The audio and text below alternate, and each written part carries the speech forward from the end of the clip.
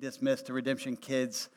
They're going to have a great time there, and we're going to open up God's Word to the book of Matthew, chapter 5. So we'll be chapter 5, verse 31 is where we'll start today. And just want to give an immediate encouragement. As we heard Mike's story,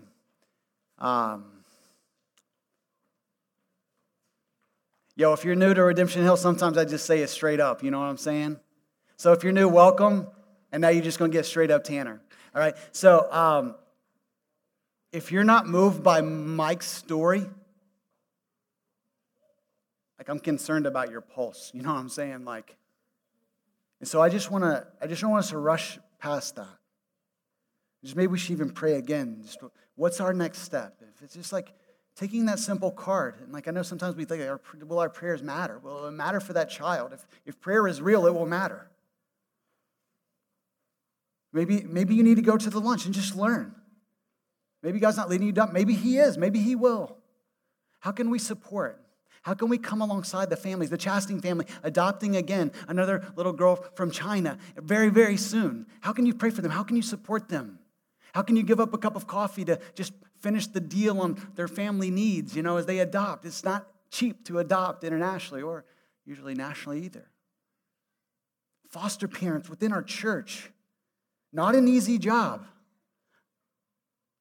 but such a worthy calling and assignment. God, would you lead us, Lord, just to be more active in showing mercy. God, we want more stories, Lord, and just even trusting in your plan and purposes, God, that there would be another man, another woman who could stand up one day and say, someone made a decision to love.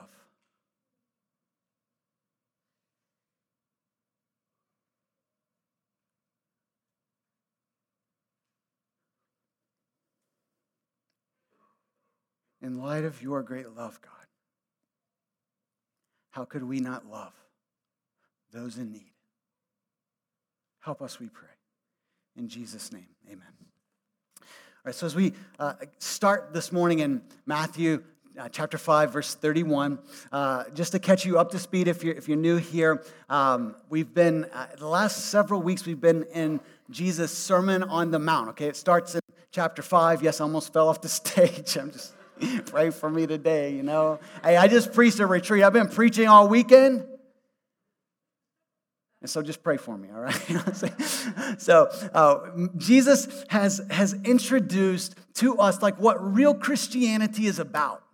Okay, not the version that we could create in our minds, or we could kind of take his ideas and put our ideas beside it or on top of it and just kind of be what we want it to be, but he's talking about the real thing. He's talking about what life looks like in the kingdom of God. He says that if you want to enter the kingdom of God, if you want to be a part of this kingdom of heaven, then you need to humble yourself and to be poor in spirit. So beginning a relationship with God, as we talked about last week, even with these realities that we battle against, right? Almost every day, anger, lust. He says, look, you need to humble yourself. You need to be poor in spirit, and you need to touch the ground. Do you remember this last week? And ask God to help you. Ask God to forgive you. Ask God to save you. Ask God to continue to change you to be the person that He created you to be. And so as we continue on this week, we're going to hear his reflection on a very weighty topic. And just another thing, if you're new to Redemption Hill, we don't skip passages in the Bible because they're kind of difficult to think through or difficult to talk about. We just try to treat the Bible very fairly and let it speak for itself. And so today we're going to look at the topic of marriage and divorce. And not just that relationship between a man and a woman in marriage, but also Jesus will go on to talk about our words in any and every relationship in the next passage. And so I want us to get us thinking about this idea through just the imagery that we see every day in God's creation. I love the wisdom of God, God He just really helps us out. He knows how much help we need. Can I get an amen this morning? Come on. And And so he helps us out. And he builds in these reminders of who he is everywhere we turn. And so just a little something, I don't think I've ever, in all my, probably 400 sermons at Redemption, I don't think I've ever shared this, but, and even as, I'm just going to be transparent and vulnerable, like even as a man, I even just hesitate to say it a little bit, all right? And you're like, what is he about to say? This is getting weird. So in college, it's not too weird. In college, in fact, hopefully it resonates with men and women. In college, I just was traveling in different places, helping out. I was a youth intern. Before I became a church planner of Redemption, I was a professional intern. I just really was. I mean, it's funny, but 4 years as a youth intern in our youth ministry at church, and then 6 years as the intern to the president of our seminary. And so just 10 years of professional interning. I got really good at it by year 9 and 10. But anyway, back in college, I had the privilege because we were going on these retreats. Trent, shout out intern, ResLink intern at Redemption Hill. Yo, Trent, we're not going to put you on the 10-year track, though. That's not the dream, all right? So got to travel around in different parts of the country and Maine and Utah and even, vacation in Florida family. So what I begin to really appreciate and even pull out my disposable camera. You're talking about cameras. It's camera day. Click, click, click. Anybody remember these cameras? Click, click, click, click. Do they still exist? Okay. Go buy one. They're fun. And so I would take pictures of sunsets.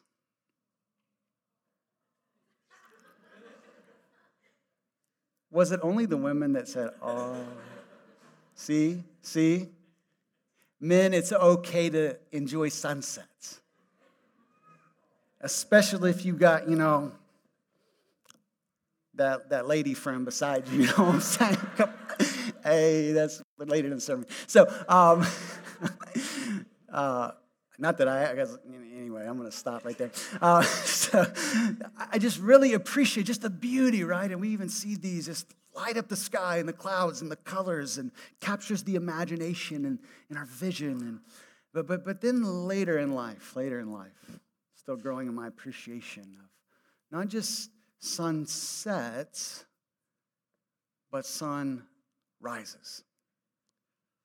Did anyone wake up to watch the sunrise this morning? Anyone wake up? Okay, wait, time out. This is not a question, were you up that early? Did you wake up to see the sunrise? Anybody? I'm just curious. All right, come on. Hey, amazing. All right, let's learn from you. Who was just up early enough to see the sunrise? 6:29 a.m. All right, proud of you. That's when I was waking up. I got in at 12:30 last night, so I didn't get up as early as most Sunday mornings.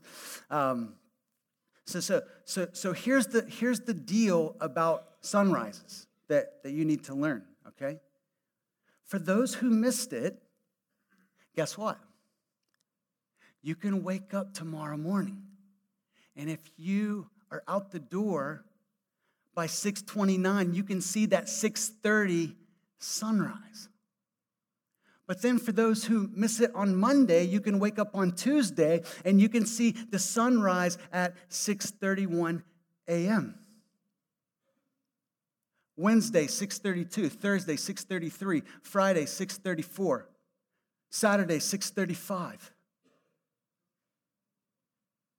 And God has built into his creation reminders of who he is.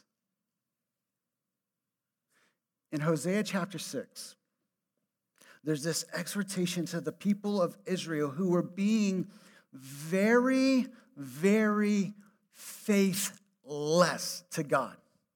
Had just turned their back on God and gone a different direction. And yet God is calling them back to himself, saying, come back to me. Let's get to know one another again. And he says in verse 3, come, let us return to the Lord. The prophet Hosea, come, let us return to the Lord. Let us know, let us press on to know the Lord. His going out is as sure as the dawn. God's going out.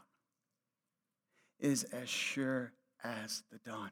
God's faithfulness to his people is just like that sunrise, that tomorrow and the next day and the next day and the next day, you can count on it happening. This is a picture of God's love and God's faithfulness. I love what the Catholic theologian Thomas Merton said when he said, "Everywhere I go, I see you." Everywhere I go, I see you, God. I see you in the rain falling. I see you in a baby's smile. I see you as the sun rises. Everywhere I go, I see you. And so when it comes to the topic of marriage in any human relationship, the encouragement for us is to reflect the faithfulness of God by making our word as sure as the dawn. Reflect the faithfulness of God by making your word as sure as the dawn. I want to read these verses for us, and then we're going to break them down together. So, starting in verse 31 of Matthew chapter 5, these are the words of Jesus. He says this: "It was also said, whoever divorces his wife, let him give her a certificate of divorce. But I say to you that everyone who divorces his wife, except on the ground of sexual immorality, makes her commit adultery. And whoever marries a divorced woman commits adultery. Again, you have heard that it was said to those of old, 'You shall not swear falsely, but shall perform to the Lord what you have sworn.' But I say to you, do not take an oath at all, either by heaven, for it is the throne of God, or by the earth, for it is his footstool, or by Jerusalem, for it is the city of the great king. And do not take an oath by your head, for you cannot make one hair white or black. Let what you say simply be yes or no. Anything more than this comes from evil." Jesus continues helping the crowd that was gathering around him on this mountain, specifically his disciples, who he said, "Hey, come over here and I want to teach you what it means to follow me." That's what the Sermon on the Mount is all about. So if you walk away today and you're like, "Man, I've got an ethical code of behavior that can tidy up my life," okay, then you've missed the point.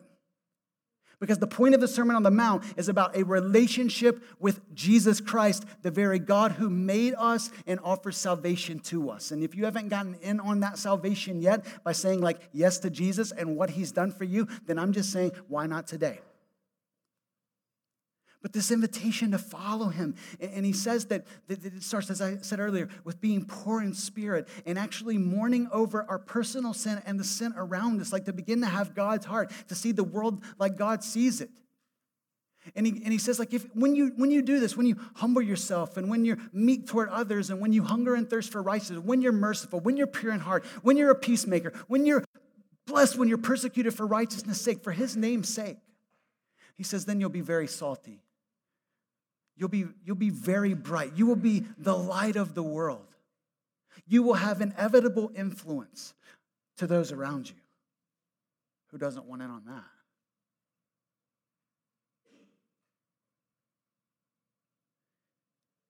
And then he goes on to say this, and the thesis statement of the sermon. In verse 20, he says, "I tell you, unless your righteousness exceeds that of the scribes and Pharisees, you will never enter the kingdom of heaven." And we talked about this, but if you're new, I just don't want you to miss this, that for him to say that would have been a relatively radical statement, because the Pharisees were the most religious people. They had the best lives in terms of, it seemed, devotion to God, and they always prayed, and they even made up extra rules to keep just to show how devoted they were to God, and yet their heart was very far from God. They fulfilled the letter of the law, but not the spirit of the law. So that's why Jesus says, "Hey, you've heard it said, but I say to you." You've heard it said, but I say to you. You've heard it said, "Do not murder." I'm telling you, don't be angry. You've heard it said, "Do not commit adultery." I'm telling you, don't even look at a woman lustfully in your heart.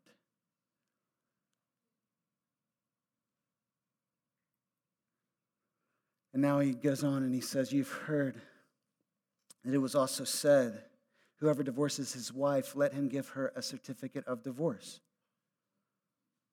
The first encouragement I want to give us this morning, and this is not simply for the married people, although it's certainly for the married people, but for anyone who desires marriage and singles and even to know how to pray. Like never think like on Mother's Day that like men don't need to pay attention, you know? If you care about your neighbor, if you care about people, it's like all ears all the time, right?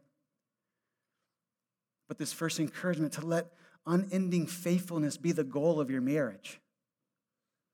This is God's plan for us. This is what he wants for us.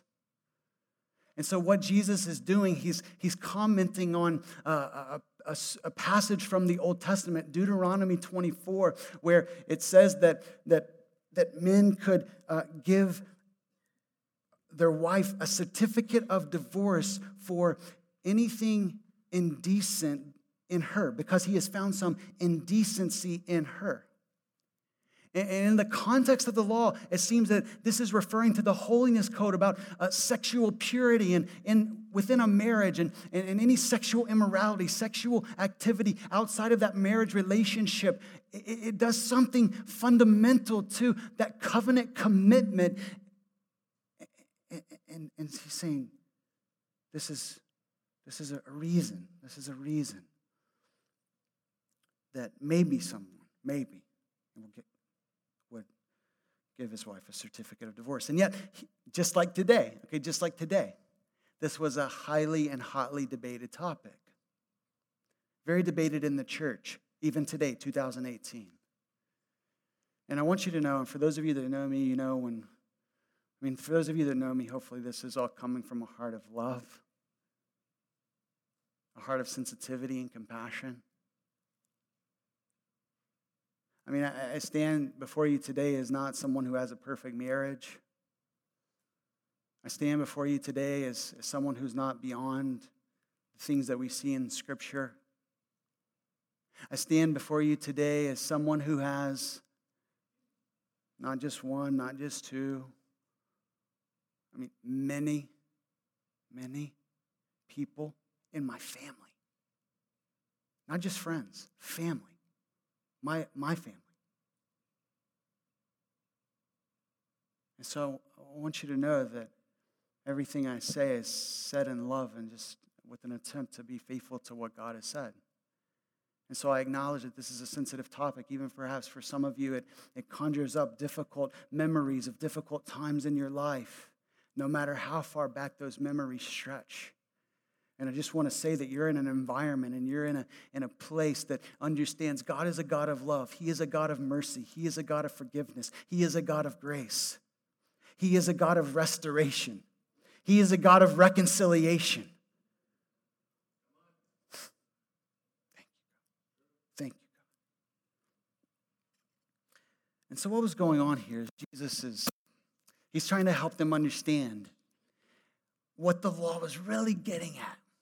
God's heart on the matter. You see, there were two schools of thought in Judaism. One was the Hillel school that just was like super lenient in their view. And so it's basically when they interpret this phrase, because he has found some indecency in her, it's basically like whatever gets on your nerves. I'm serious. If you go read the Midrash and the commentary on the law, and what you would find is that there were even divorce cases because of the way a woman cooked. I mean, I'm just not playing. Like burning the food, like a transgression to like say, like, hey, here's the certificate of divorce. I'm going to go find a woman that can cook, you know? It's like, hey, and can we just cook a little more these days? I don't know about you, but I'm working on my skills. Hey, if you need some skills, see Pastor Reddy. He's the pastor to see men, young men. If you just want to grow in your skills, go see Pastor Reddy. He got that red sauce, you know, that marinara. Like his name is John Reddy, so you just like go to him when you need that red sauce on a Valent V-Day. You know what I'm saying? Anyway, that's a sidebar. But so they said like anything, Hillel school, any reason, any indecency. And then there was the Shammai school that said, no. It's only in instances of sexual infidelity that you could divorce your wife. And so it seems here that Jesus is siding with the Shammai school, and yet he's accelerating, he's amplifying it. He's showing the seriousness of divorce.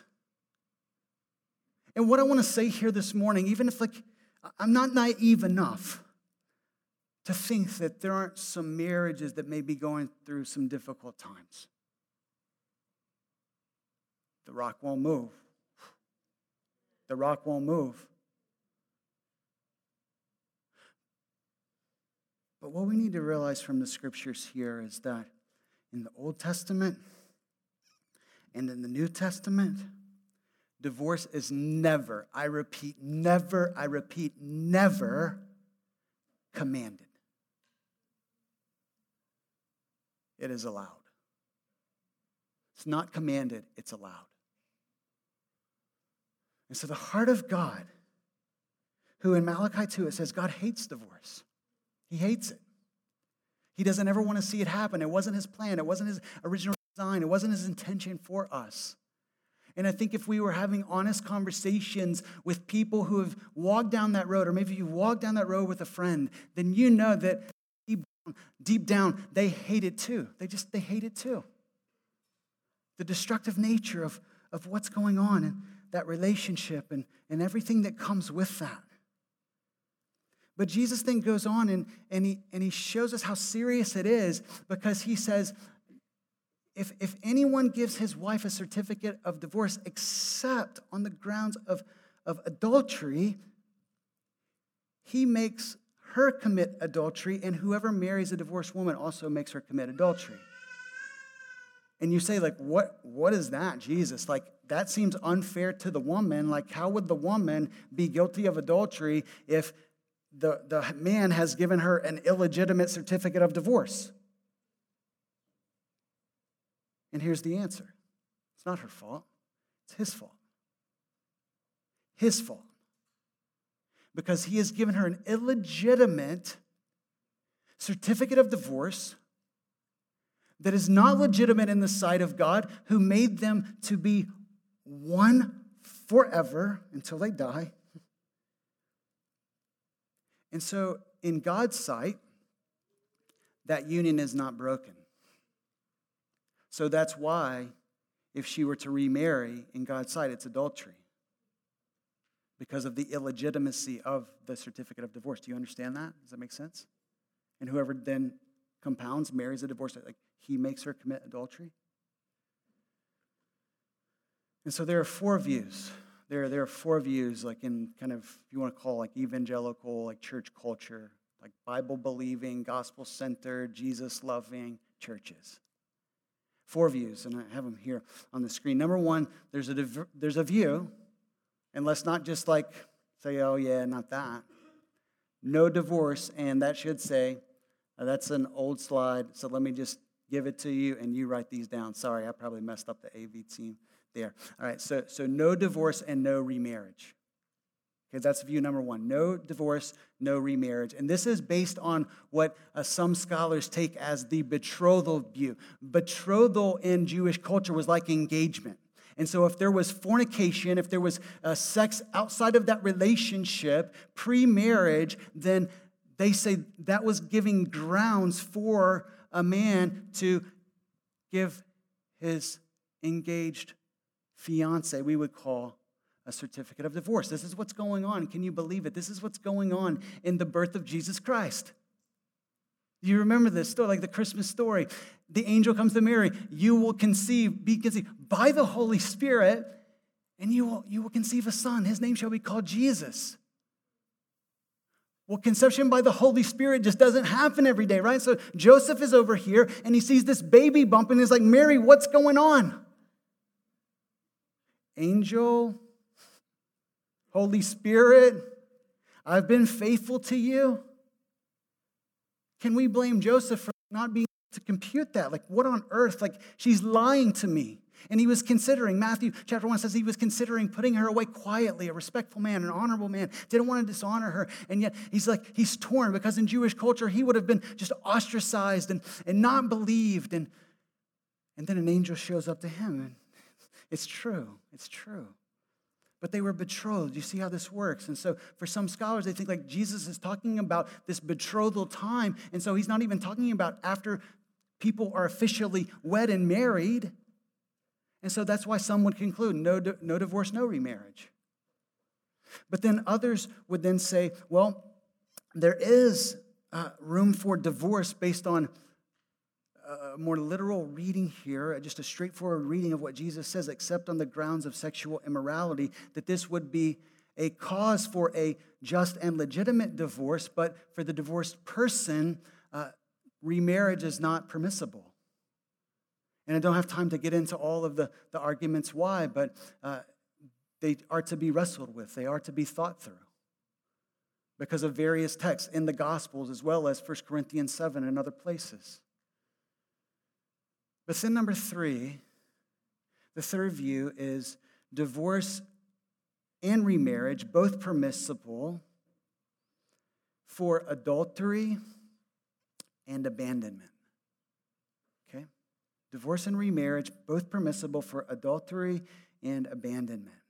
Adultery, sexual unfaithfulness in the marriage, and then abandonment is what Paul is talking about in 1 Corinthians 7, where he's saying if a woman or a man marries an unbeliever and that their spouse deserts them, abandons them, he goes on and he says in verse 15, but if the unbelieving partner separates, let it be so. In such cases, the brother or sister is not enslaved, not bound. God has called you to peace.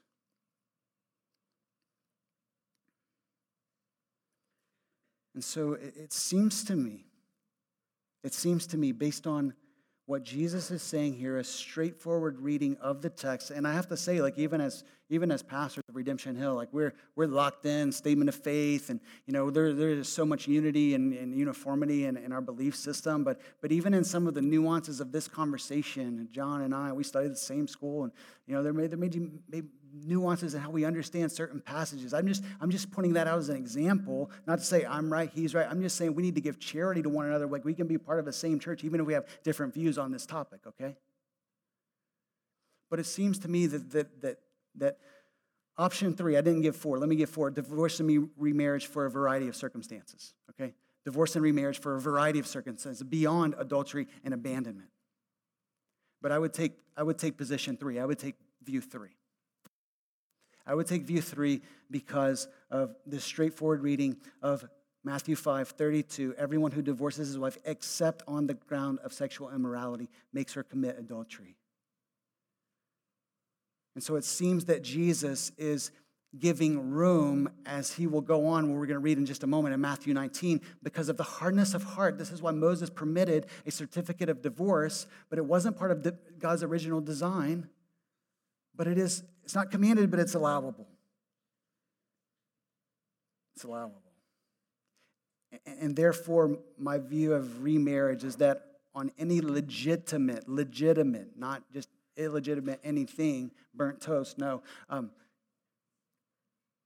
that then remarriage would be permissible also.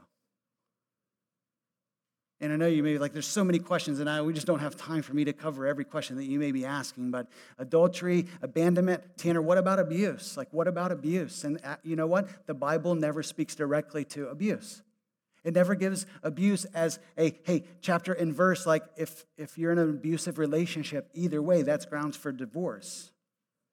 You say, well, Tanner, what would you do then? I would say that anyone's abusing their wife and does not repent and come back to God, I'm saying, I don't think that guy knows Jesus. It would be similar to a case of desertion or abandonment, more than likely. And so, why is this so serious? And we really need to wrestle with it. Why is this so serious? Why do we talk about divorce and marriage and remarriage. Why is this so serious? It is because of God's heart on the matter, okay? God's heart. God is the one who came up with the idea of marriage. If he designed it, then he gets to define it. And so what happens is that we come to a relationship with either a covenant mentality or a consumer mentality, okay? A covenant mentality or a consumer mentality.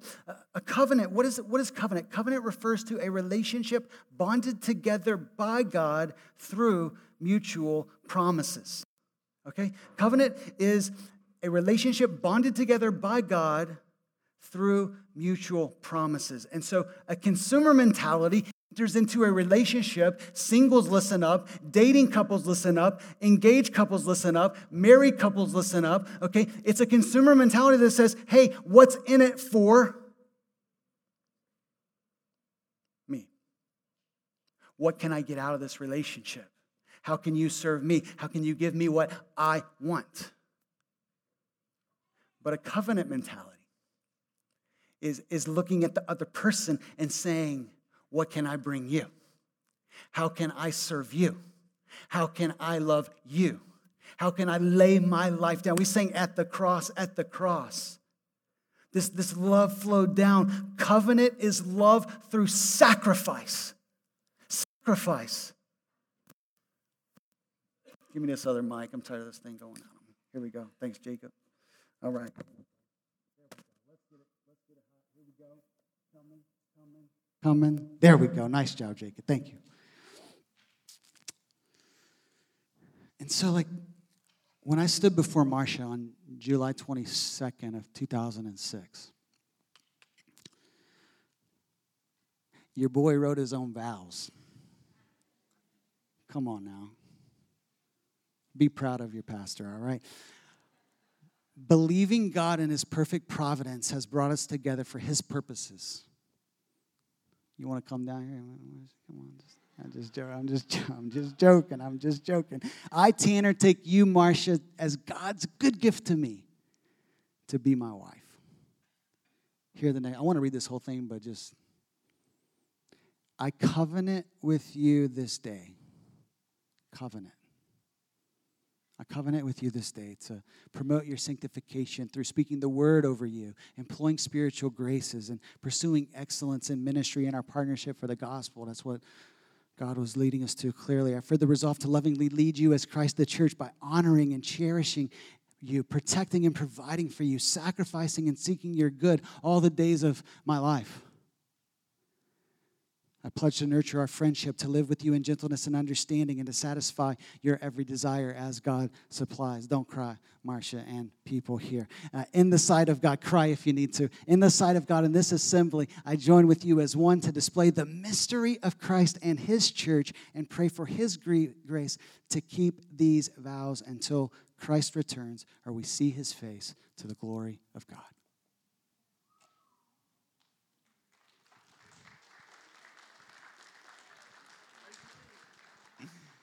You know, here's the deal. Covenant is built on promises of sacrificial love. And so I have to say this. What's more important was not the words that I said on July 22nd, 2006. But how I love her today. How I love her today. Covenant mentality.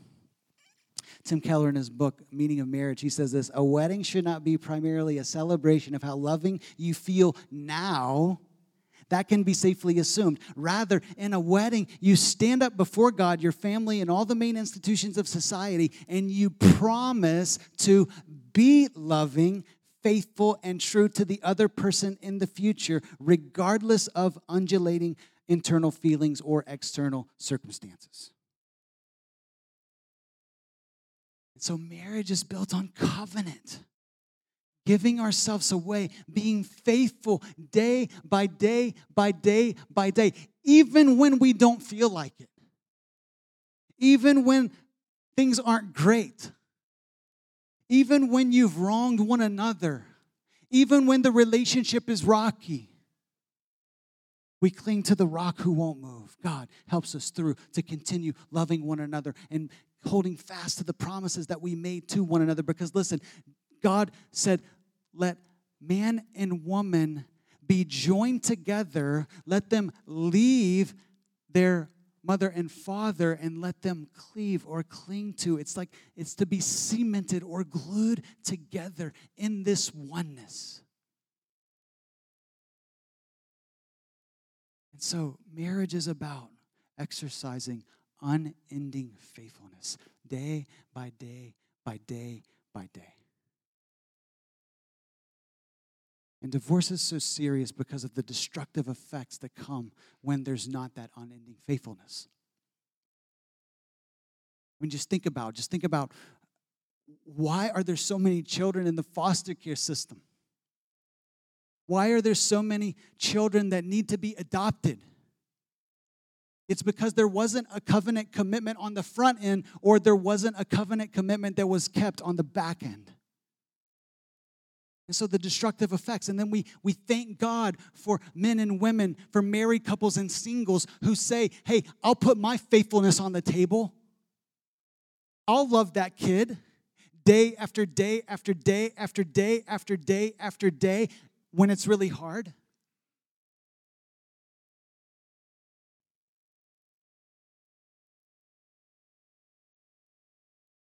Let unending faithfulness be the goal of your marriage. And then number 2, and I've got to make this quick, let faithfulness characterize all our relationships. All our relationships. Jesus goes on to say, hey, look, again, you've heard it said, you shall not swear falsely, but shall perform to the Lord what you have sworn. But I say, do not take an oath at all. You see, what was going on here is this, that people in the Jewish leaders, they were making up these complex rules and systems that would say, hey, if you are really serious about what you say, then you can just kind of throw an oath on it. You know, just like, I swear, I'm telling you the truth. I swear by heaven. Oh, I swear by earth. I swear by Jerusalem. I swear by my own head, my own life. But what they would do is, like, the further away the oath was from God himself, gave them more and more room to actually not keep their word. So it was a way of actually working deceit and lies into relationship without an intention to actually keep their word and do what they said. And so Jesus just says, look, like, even your whole thought process is off here. You're missing the heart of the law, which would say it's about being truthful and faithful and reliable, and whatever you say is good enough. Let your yes be yes and your no be no. You don't have to add anything on top of that. But even if you were to say, like, heaven, I swear by heaven, I swear by earth, I swear by Jerusalem. Jesus is saying, like, in everything, God is in it. God is behind it. Heaven belongs to God. He made it. The earth is his footstool. Jerusalem is his city. Who made your head? Who can turn one hair white or black? God, God, God. You can't swear by anything without bringing God into the equation. So keep your mouth shut. Keep your mouth, and just let your yes be yes and your no be no. I think back to stories of my dad with my grandfather who, his father died when he was like 9. And he was the oldest brother. My papa, that's what you call grandparents in Kentucky, all right, just in case you didn't know. And so my papa, at the age of like 9, 10, and 11, started working in the fields and bringing in money to help support his mother and his siblings. And so he never had a formal education. Very brilliant man, very wise man, very successful man. But in his day, and because of his character, like, he would go. We don't have tractors in Medford, but like he would go and he would like put down a down payment on a tractor. And you know what would happen? They would just shake on the rest. They would just shake on the rest. And you know what Jesus is saying here? He's saying your word is better than your handshake. You don't even need a pinky promise here, okay? It's just like your yes is yes. That's how faithful we are called to be. And so in all of your relationships, in all of your conversations, in all of your words, yes, in that most important relationship between a husband and a wife, but also in every relationship, in every friendship, in every dealing with any person under the sun, let your yes be yes and your no be no. Let your word be good enough. And why is this? Why is this? It's as we said in the beginning. God's faithfulness is as sure as the dawn.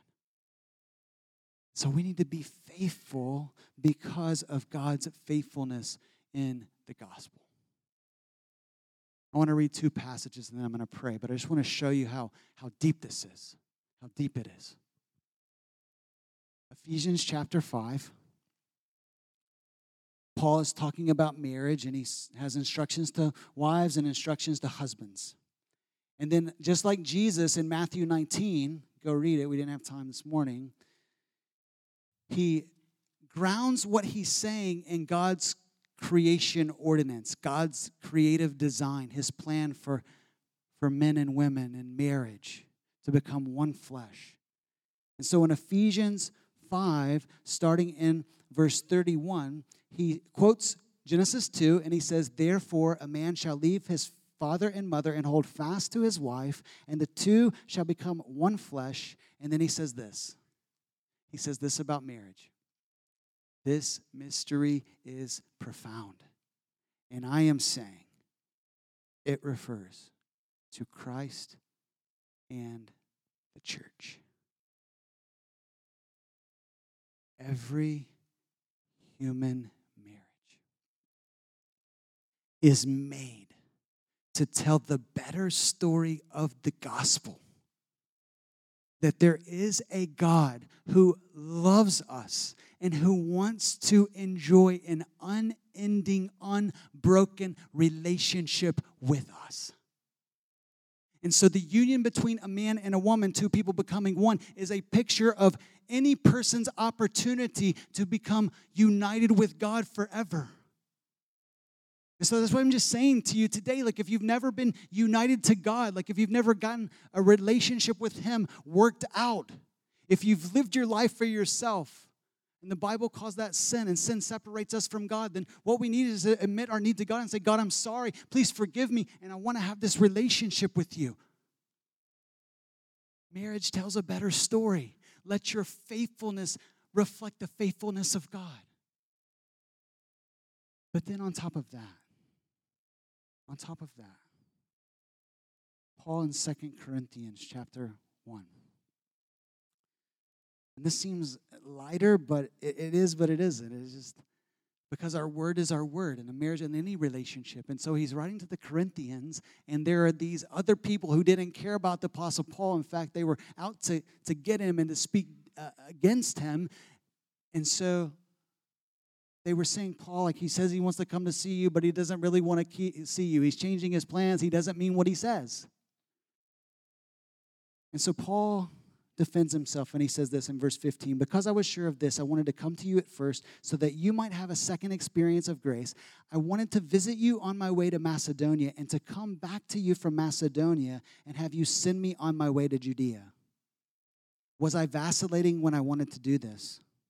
Do I make my plans according to the flesh, ready to say yes, yes, and no, no at the same time, talking out of both sides of my mouth, not meaning what I say?" And then he says this, "Based on the character of God and the work of Jesus Christ, as surely as God is faithful, our word to you has not been yes and no. For the Son of God, Jesus Christ, whom we proclaimed among you, Silvanus and Timothy and I, was not yes and no, but in Him it is always yes." Always yes. For the promises of God find their yes in Him. That is why we utter our amen, our yes, back to God. Because of God's faithfulness in Jesus Christ, we pray and pray and pray and persevere and seek restoration and forgiveness and reconciliation in God's heart for this covenant relationship in our marriages, to let our yes be yes. But even when it comes to our calendar on our iPhones, when we say we're going to show up, we show up. Because our yes is yes. God has sent his yes in Jesus Christ, fulfilling all of his promises. So how could we not, in light of who he is, make good on our promises and our yes as well? And so I want to invite the music team to come up, and we're going to sing and we're going to worship. But I just know that today may be a day when you just need to pray and you just need to say, God, help me.